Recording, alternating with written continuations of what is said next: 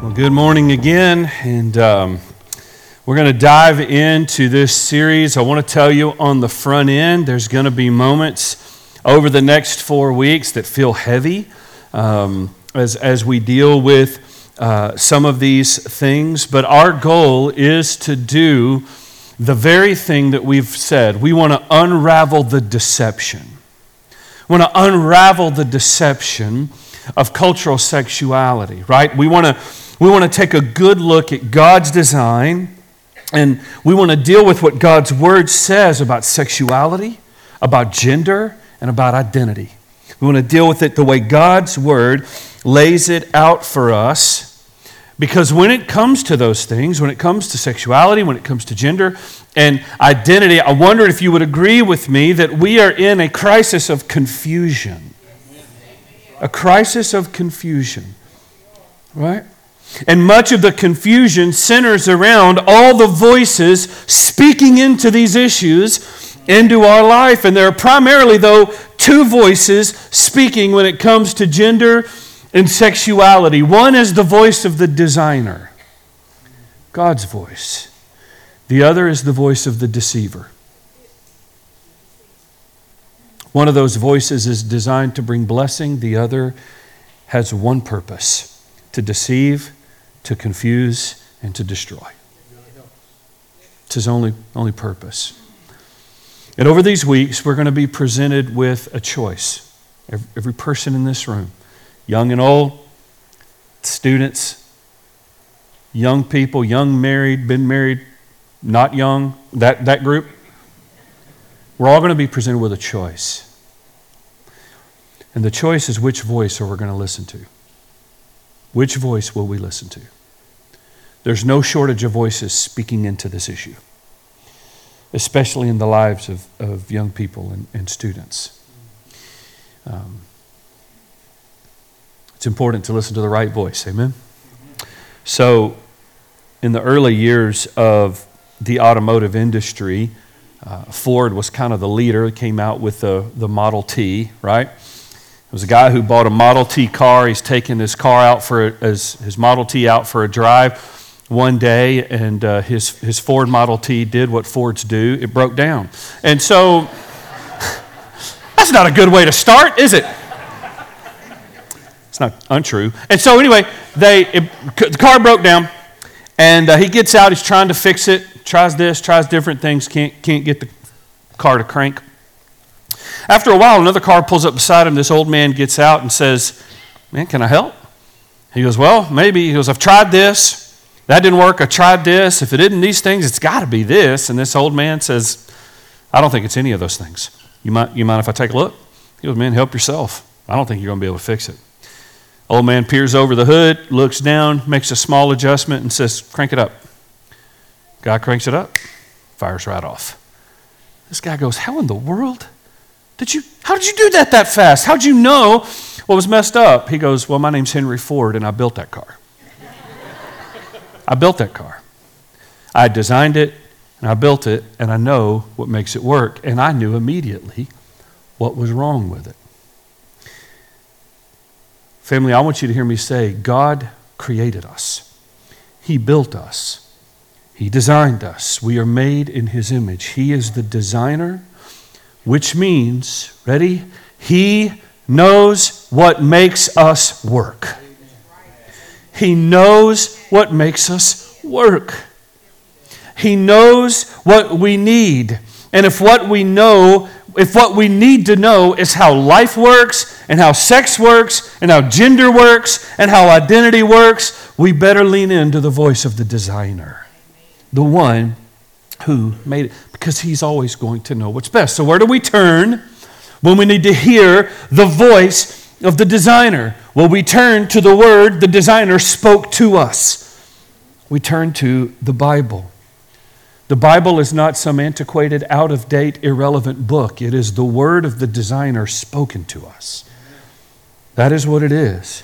And it's the first place we look because it's trustworthy. And guess what? It has said the exact same thing for thousands of years. Thousands of years. And if Jesus tarries, it'll say the same thing 10,000 years from now. because the Bible says the word of the Lord endures forever. So we turn our hearts to this. It's why we affirm every single week that the Bible is true. We affirm that every single week. And I think for so many people who struggle with areas in sexuality or gender identity or find themselves battling some of these hot-button cultural issues, there's a push away from God's Word because they see it as a book of judgment, archaic and judgmental. But I love what Robbie Gallaty said. He's a pastor at Long Hollow. He said this: the Word of God is never given as a club to bludgeon you. It is a love letter to invite you into a relationship with God who loves you so much and is pursuing you. So, church family, our goal is to turn ourselves to the love letter from the designer. That's what we're going to turn our heart to, the love letter he wrote to us. And family, I want you to hear me say, there is not one portion of God's word given to you to swing over the head of another person. It does not exist for you to wield it as a hammer to bludgeon someone that sees things differently or battles an issue that God's word calls sin. Because here's what I know: you can take their sin, put my sin in the blank, and it grieves the heart of God just the same. Just the same. So we're going to invite, we've been invited into the love letter from God, the God who loves us and is pursuing us. And I want to tell you today and for the next 4 weeks, I'm not here to get a bunch of that's right, amens, and applause. I'm not here to walk away with us feeling more affirmed in our political positions. This isn't political. It's spiritual. It's biblical. And I would tell you, family, that if we do not walk away from these 4 weeks with a deeper compassion and a greater empathy and a more meaningful kindness and love toward people who are battling the issues we're going to talk about, then we completely missed the point. If you walk out of here and you're pumping your chest because you feel like you're nailing it on the political side, but you don't walk out of here with a deeper empathy and compassion for people who are dealing with these things, you missed it. You want to know why? Because compassion, empathy, kindness, and love, those are the heartbeat of the gospel. And you wouldn't have Jesus if those things weren't extended to you. So God, help us. If we've put our circle around a few struggles in people's lives and decided it's those areas where we're not going to extend compassion and mercy and love. And I'm telling you, some of you in this room, you look at people who struggle in those areas or disagree with you in those areas, and you have nothing but wrath and anger toward them. And you need the supernatural work of God to move in you for the next 4 weeks. And we need to see God move in us. Because the goal of this is that we would build within us, that we would, as disciples of Jesus, build within us a framework of believing, right? That we would build a biblical foundation that enables us to be filled with grace and hope and love and truth. And I want to tell you, you don't have to forfeit truth to be filled with love. That's a lie from the devil. But truth must always be accompanied in love, or it ceases to be the kind of truth God gave us to share. My prayer is that we'll build this God-centered, gospel-inspired framework of believing that works its way in us and out of us through compassion and love. And my prayer is also that those who are genuinely struggling and trying to navigate what they see in God's word versus what they feel internally, and they're battling it and they don't know how, that they will find hope hearing the voice of the designer. Because more than ever in the church, there are people who love Jesus and are battling this and they need help. Let me ask you, do you need help in your sin struggle? I know most of you aren't sinners, but I need help in my sin struggle. Those of us who are sinners, do you need help? Do Do you need supernatural power to come alongside you and encourage you in those areas where the devil knows you're weak? You bet you do. You bet you do. We all need that. So that's the prayer, which means for 4 weeks, do you know what we're going to do? At no point are we going to let go of the parable Jesus told about the splinter in one eye with a beam in our own eye. We're going to hold its hand for 4 weeks. Are you with me? Yes. So we're going to do. All right. If you're not with me, I'm still going to do it. Here we go. Because when it comes to issues of sexuality and gender, our culture has gotten things twisted. We have gotten things twisted. We've navigated away from God's design. And when we do that, no matter what area of life it is, but when we do that, when it comes to sexuality and gender, when we navigate away from God's design, it always, every time, causes a wound in us. It creates this wound that forms in us. And what's happened is we've allowed this gap to form between sexuality and spirituality, as if those things cannot work together. So we've allowed a gap to form between biology and theology, as if the God of theology didn't create biology. So there's this gap that we formed that says, well, we view sexuality in a vacuum over here, and then we try to keep spirituality over here. We've separated. Well, we put biology in this box, but we keep our spiritual beliefs over here. And what we've done is we've turned it all into political positions and not spiritual convictions.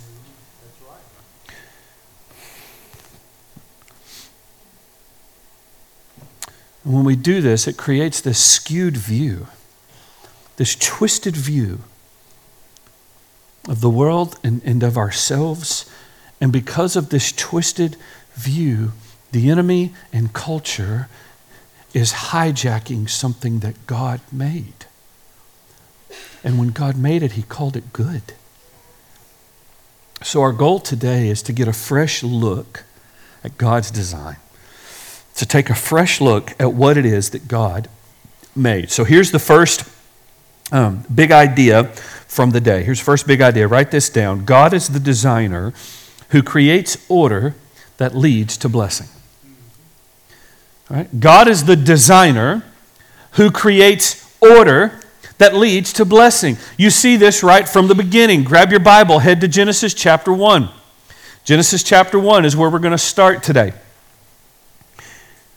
What you see in Genesis chapter 1 is the beginning of all things. You see the designer beginning to work. We're going to start right there in verse 1. It says this. If you're there, I want to hear you say, the Bible is true.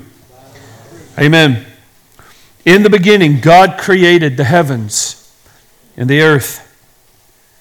And the earth was without form and void. And darkness was over the face of the deep. So if you stop right there, that's not a good state for things. Right? It's dark, it's void, it's empty, it's disordered. And it says, and the Spirit of God was hovering over the face of the waters. Verse 3, and God said, here comes the voice of the designer. And God said, let there be light, and there was light. And God saw that the light was good. And God separated the light from the darkness. And God called the light day, and the darkness He called night. And God said. And on it goes through Genesis chapter 1 and 2. The voice of the designer speaks. He speaks with authority in His creation. His design comes into being. Plants and vegetation, land, water, animals, humanity. He speaks in His design comes into being. And what we know from creation is that God has set up a system by which humanity can flourish and thrive. He has set up in His design a system that works in rhythms, that works in opposites that work together. There are rules, there are standards, there are laws that He has woven into the very fabric of our world, that when we operate within those, we flourish. We thrive. There are laws, natural laws, that He has woven into creation that there's not a single thing you can do something about, right? You can't violate those laws. If you try, you know what happens? They violate you, right? Crawl up on the church and see if the law of gravity applies this morning. I promise you it does. What goes up? So it applies, right? There's laws of energy. There's laws of cause and effect. You see this design and this system that He has put in place in the rhythms that He has given us. You see it in the opposites, the things that are opposite of one another that He has caused to work together, that He has built into His design to work together. You have day, you have night. They're opposite of one another, and yet they work together in this perfect harmony. You have water and land. They're the opposite, but they work together. The sun and the moon works together. The rain and the dry works together. Work and rest. These things are opposites, but they work together. And you see it in our creation, male and female. They're opposites, but they work together. And here's what we know. When you get too much of any one of those things, life no longer thrives. If all we had was the sun, we would die. If all we had was rain, we would die. Right? If all we did was work, we would die. But you see these opposites that God has made that come together, and He works that work within this design. And when it works within that design, we thrive. You see this law of opposites even in our creation. Genesis chapter 2, verse 18, just one chapter over from where you were, it says this. Then the Lord God said, "It is not good that man should be alone." So of all the things that God created, one after another, He echoed, "It is good, it is good, it is good, it is good." And then He came to man without man's opposite. And you know what He said? It's not good. It's not good that man should be alone. I will make him a helper fit for him. God knew there needed to be a balance for humanity to thrive, and God always brings that balance through opposites that work together. So under this big idea of God as the designer who creates order that leads to blessing, there's two little subpoints. I want you to write these down. Here's the first one. Humanity always flourishes when we operate within God's intended design. Humanity always flourishes when we operate within God's intended design. God created humanity to work according to a design, and we flourish and we prosper within that design. Before the fall, before sin entered the world, God created it exactly as it should be. Two genders, both bearing the image of God, created to be distinct, created to be unique, yet equal in value, and He designed them to connect and to relate to one another physically, emotionally, and spiritually within a covenant relationship. He designed them to work together. Even though men and women, males and females, we're opposite, right? I guess Paula Abdul was onto something when she said, it ain't simple, it's just a natural fact. We come together because what? Opposite. Y'all are just too, I don't know if you're too old or too young. Where are my 90s people? Show of hands. Opposites attract. I'm dropping Paula Abdul lines and y'all aren't even finishing. Come on. I bet if I went bing, bing, bing, ba, ba, bing, bing, everybody in this room would start. Listen to some Paula Abdul. She's unbelievable. Right?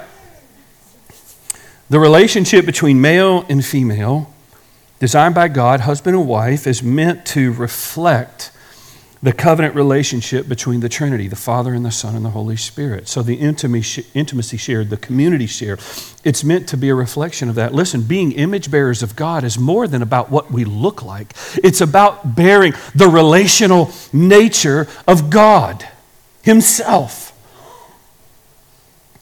And when God created sexuality, which He did, and when He created gender, He created it to thrive according to His design. of two genders coming together to work together, even in their difference, in order to reflect his nature. And alongside with everything else, he looked at it and said, it is good. Humanity always flourishes when we operate within God's intended design. The opposite of that is true as well. Humanity always suffers when we operate outside God's intended design. Humanity always suffers when we operate outside God's intended design. Right? When we operate within the design, we thrive. But every time throughout the Bible and throughout human history, every time humanity tries to introduce our own design, we try to introduce our own system, we try to redefine God's order, it has always led to suffering and heartache and chaos every time. Think about when you played games as a kid, right? So growing up outside our home, we lived on about 18 acres. It was awesome. There was this little asphalt kind of circle where my dad poured so they could turn around and go up the driveway, but he put a basketball goal post right there, and it's where we played basketball, and we played all the time. And the biggest fights we got into, me and my brother as kids, was what is out of bounds. Right? Because there's no markers out there. Now, on the left-hand side, there's a barbed wire fence. If you hit that, nature's going to tell you you're out of bounds. The puncture wounds say, okay, there's a boundary, don't cross it. But everywhere else, right, we're just playing, and nobody knows where out of bounds is. It changes all the time. What I knew was when I had the basketball, all 18 acres were in bounds. That's all I knew. I had 18 acres of court, right? When he touched the basketball, he got about 5 square feet, and it was out of bounds immediately. But our biggest fights were that we didn't define the boundaries.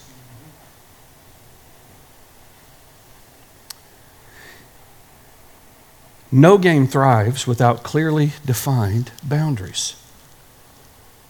No, clearly defined rules and guidelines. Here's the issue. In order for the game to thrive, the players have to submit to the rules.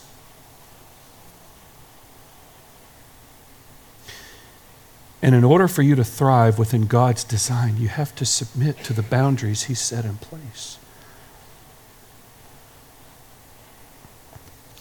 How many of you know that frustrating feeling of watching your favorite sports team play? It happens every Friday night at a Buckeye game. And the calls that we should be getting, we're not getting. And you are convinced both of these teams aren't playing by the same rules, right? It happens every Friday night at the Buckeye. I don't know if other high schools go through that. We go through it every Friday, I'm convinced, right? And how many? But why is that so frustrating to us? Because it feels like somebody's trying to change the rules right in the middle of the game, and I want you to hear me. That is exactly what the devil and culture want to do. They want to change the rules ever so subtly to circumvent God's design.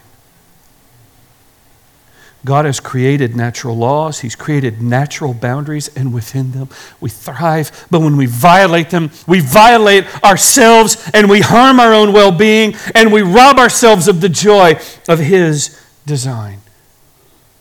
And I want to tell you the first and greatest and most consistent lie the devil has ever whispered and is still whispering today is that true happiness is only found in playing by your own rules. That's the lie he whispers. Play by your own rules. Be obedient to what you feel. That's where you'll be happy. Was the first lie. It's the lie he tells me every day. He tells you that same lie. So the message of popular culture has become that in order to be happy, we look to ourselves. We look to our desires. We look to our feelings. And If you're on social media, which I'm not, but I kind of looked a little bit this week in anticipation of this, these places like Instagram and Snapchat and Facebook, they are saturated with people who call themselves influencers, which I don't think there's a more infuriating word in history than influencer. It just makes me nauseous, right? But they have millions of followers, millions of people who wake up every day and go, let me let this person speak into my life. And here's what some of them are saying. They're saying things like, nothing destroys self-worth, self-acceptance, and self-love faster than denying what you feel. And I wonder if you hear the poison in that. Some of you in this room didn't hear the poison in that at all. You heard that and you went, yeah, because what I feel is how I feel loved. If I do what I feel self-worth and self-acceptance. And that is a lie from the enemy, because you want to know why? Your feelings are liars. Woo! My feelings have told me some doozies of lies in the past. And had I only walked in obedience to my feelings, I wouldn't be here. I wouldn't be here. There's these lies that say nothing destroys self-love, self-acceptance, self-worth faster than denying what you feel. And if you will permit me, I will quote Jesus Christ. If anyone would come after me, let him deny himself and take up a cross and follow me. Because anyone who loses his life for my sake, do you know what he finds? Life. He finds it. If you're willing to lose it for the sake of Christ and in obedience to Jesus, even when it's hard, even when it goes against what my mind is telling me that I feel about my own body and my own identity, if I'm willing to lay it down, to run hard after Christ, I find life. That is not what culture is saying. Culture is saying life is found in embracing yourself, running hard after what you want, and pursuing what you feel. And these are profoundly self-focused messages, right? And what they shout to us is if it doesn't line up with what I feel today, if it doesn't line up with what I think is going to make me happy today, I don't need it.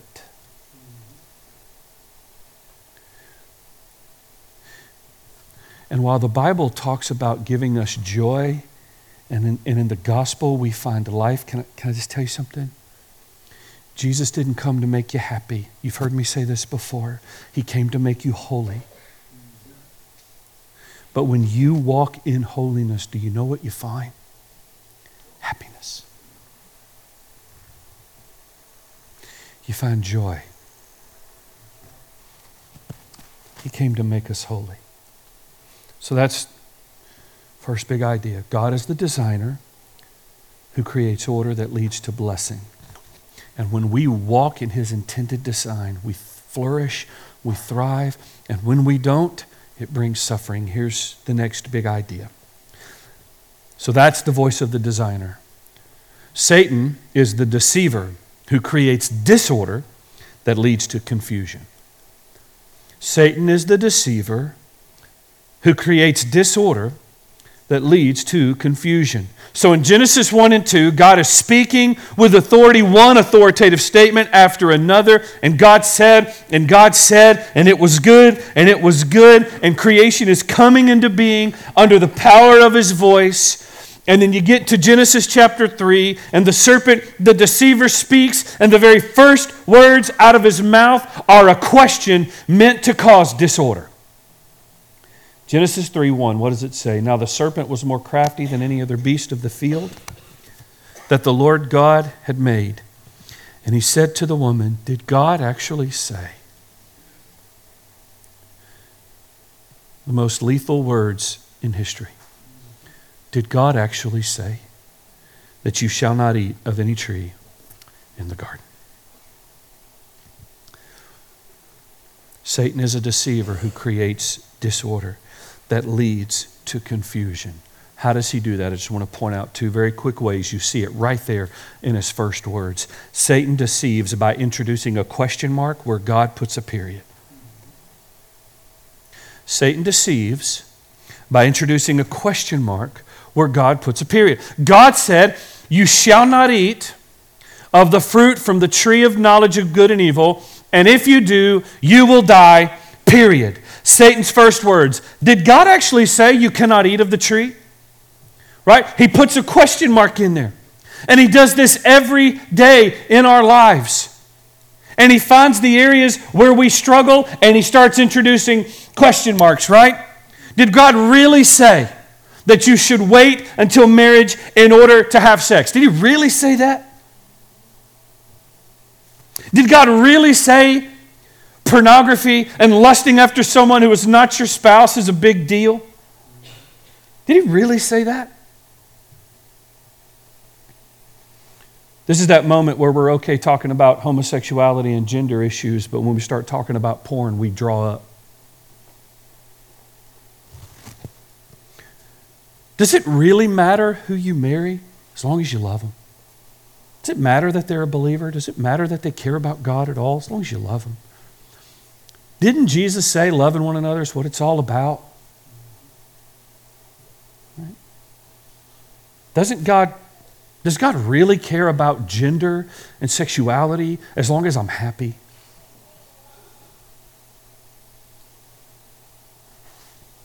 Is the Bible still relevant today? Introducing question after question after question where God has put a period. Satan always wants to do that, especially in the areas where we struggle. Rarely is Satan going to tempt you by calling God a liar. He knows for us, those who belong to him, that's just too easy of a lie to see and identify. He's not going to call God a liar. You know what he's going to do? He's going to say, God's withholding something from you. There is some good he wants you to, that you don't get to have if you follow his way. There's something good you're missing out on. That's the lie he'll tell you. He wants you to doubt his word and doubt his goodness and doubt that his plan is best. And he whispered this lie to Eve because he wanted her to believe God was holding out on her. That there was some good thing, some greater happiness that God didn't want her to have. And isn't that what he tells us every day? When we are faced with the moment of are we going to give in to this sin and give in to this temptation? We're faced with that moment of, but I feel this way, and if I give in to this, it'll feel this way. And doesn't God just want me to be happy? So Satan deceives by introducing a question mark where God puts a period. Here's the other way he deceives. Satan deceives by redefining what is good. Oh, this is what he's doing right now. By redefining what is good. Look again at Genesis 3:1. Serpent was more crafty than any other beast of the field, and the Lord God had made, and he said to the woman, did God actually say? So there's the question mark. You shall not eat of any tree in the garden. And the woman said to the serpent, we may eat of the fruit of the trees in the garden, but God said, you shall not eat of the fruit of the tree that is in the midst of the garden, neither shall you touch it, lest you die. And now Satan is going to try to redefine what is good. But the serpent said to the woman, you will not surely die. For God knows that when you eat of it, your eyes will be open. That sounds great.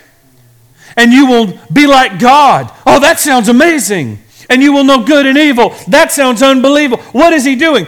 He's telling Eve that what God has said is bad and off limits and harmful to you is actually good, and you should embrace it, and it's going to bring you happiness, and it's going to make you wise like him. He's redefining what is good.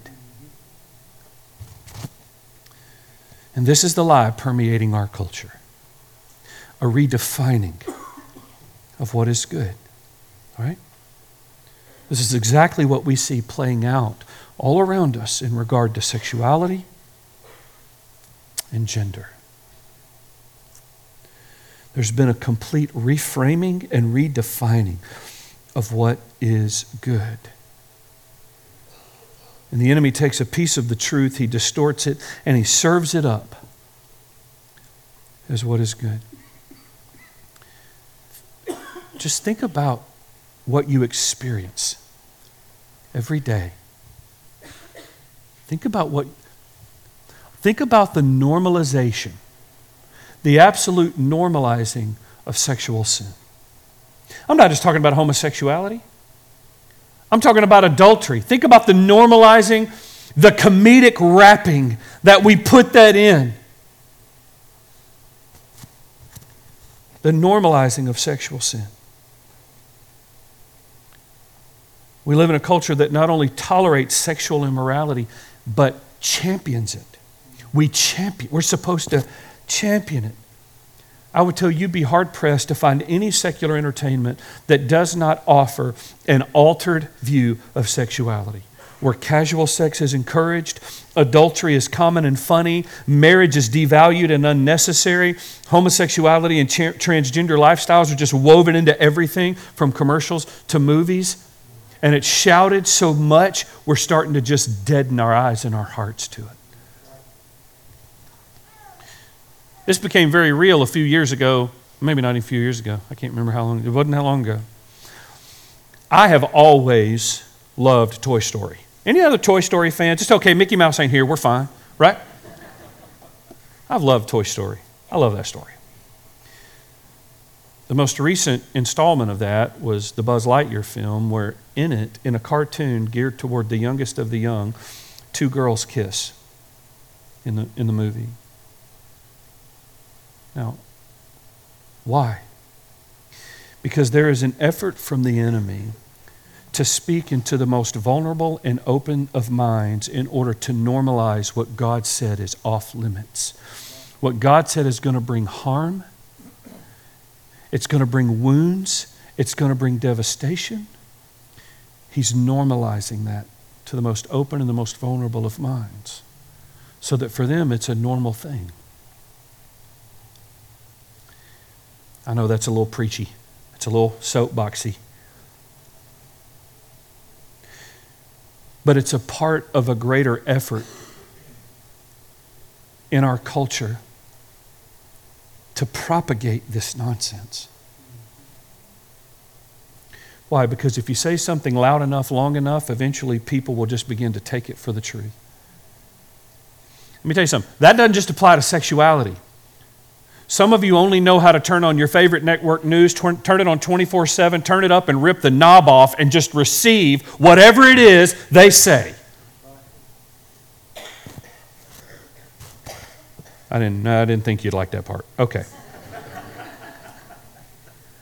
What is propaganda, though? It's the ability to make someone believe an alternate reality by repeating a lie over and over again. I repeat a thought, I repeat an idea, I repeat a point of view enough times, and eventually what I repeat becomes what is real. And so in our culture, we have experienced this saturation of an alternate reality that says what I feel, what I want, what I desire is the only path to contentment. And we've just accepted that. And the devil is a master deceiver. You want to know what his primary titles are in the Bible? Liar and destroyer. That's his primary titles in the Bible. And he's crafted and created a culture that is writing a new standard of good. And it's no longer about tolerating someone's lifestyle. If you don't celebrate it, you're the problem.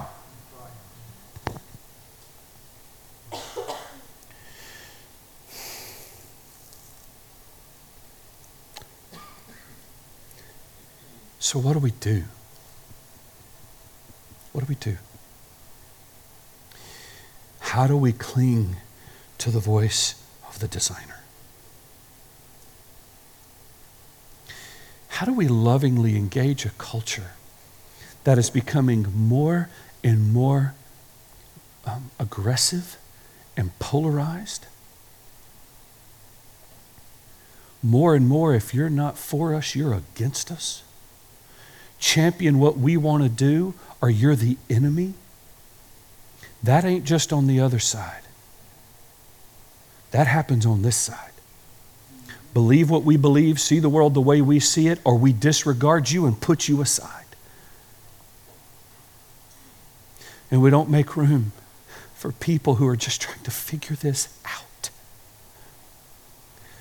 They love Jesus, and they're trying to figure it out. They want to honor God with their life. Have we made room for them to navigate these issues and find hope and healing and joy in the presence of God? What do?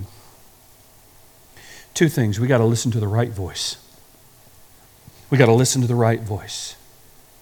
God's word, the voice of the designer. If he designed it, he gets to define it. We got to listen to his voice. And with that, here's the challenge for us. In humility, with compassion, we have to echo his message. Speaking the truth in love is what Christ did. We love the truth, but if we haven't encased it in the love of God and the compassion of the gospel and the empathy that we ourselves received from Christ, the truth becomes a hammer we're swinging, not a message of hope. We speak the truth in love. So parents and grandparents, let me just talk to you for just a minute. Your children have a target this big on their back. And they are swimming in an ocean of information. An ocean. I thought it was a lot when I was younger, and my parents thought it was a lot when they were younger, and their parents, they are thrown into an ocean every day of information trying to convince them of what they should embrace and celebrate and be a champion for. And just very practically speaking, the enemy knows how to use this as a window into their heart. Some of you know it because he uses it as a window into yours.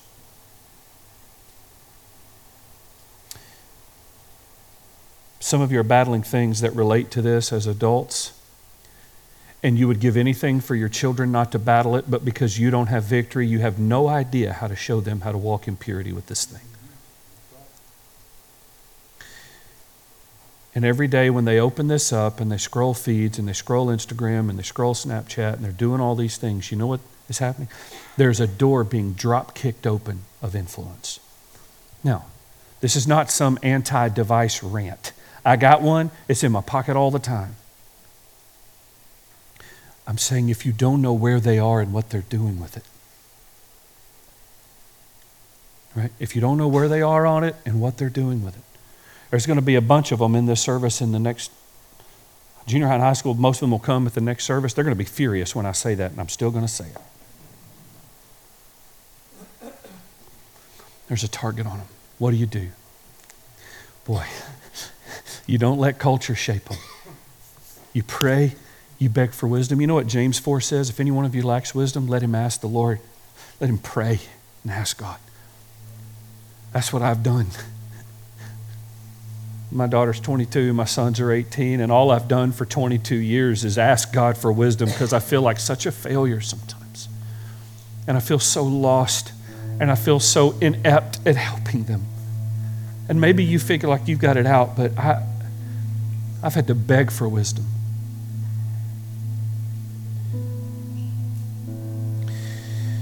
So I want to leave you with a story about the importance of listening to the right voice. And as I tell this story, you're going to want to believe it's not true. It's 100%. It's going to seem like a preacher story. It's 100% true.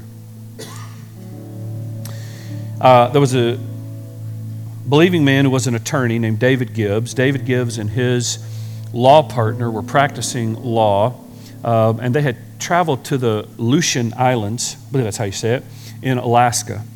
And they were out on the Aleutian Islands. They were working their way through a case, wrapping up some legal work. They were getting ready to fly from that little airport into Anchorage, Alaska, so that they could go from Anchorage and come home. They already bought their tickets on a little commercial airline, getting ready to get on. And in the airport, David Gibbs was a well-known attorney. He was a well-known believer as well. There was a pastor in the airport who was a pilot, and he owned his own small plane. He recognizes David Gibbs, and he comes up to him and says, "Brother Gibbs, I'm a pastor. I own a small plane. I'm a pilot. I would love to just, as a gift to you, fly you and your law partner from here to Anchorage, and y'all can exchange that ticket, use those for something else, save that money, use that ticket for a trip for your families. I just want to do this." And David Gibbs was like, "Man, we've already bought them. I think we'll just stay commercial. We'll just say, thank you, though. What a sweet thing, doll."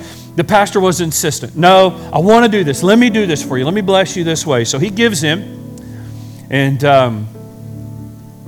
they exchange the tickets, and they're going to let the pastor fly them to Anchorage. And as they walk out onto the airstrip, he sees the little plane that they're about to get on, and it doesn't inspire confidence. He's like, "Oh, that's nice and small," right?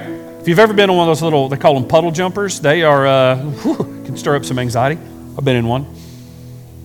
But he says they begin to take off. The pastor gets in the pilot seat, and David gets in the co-pilot seat. His law partner's behind him. They all put the headsets on. They get on the runway. They get off the ground. They're kind of climbing and ascending. He starts to feel better. He's like, "Okay, this guy knows what he's doing. We're going to be all right." You know, they're 3 or 4 or 5 minutes into the climb, and they get into heavy cloud cover. And the pastor pilot looks over at David and says, "Hey, I need to tell you something. It doesn't happen all the time, but sometimes when I get in heavy cloud cover and there's pressure changes, I pass out cold."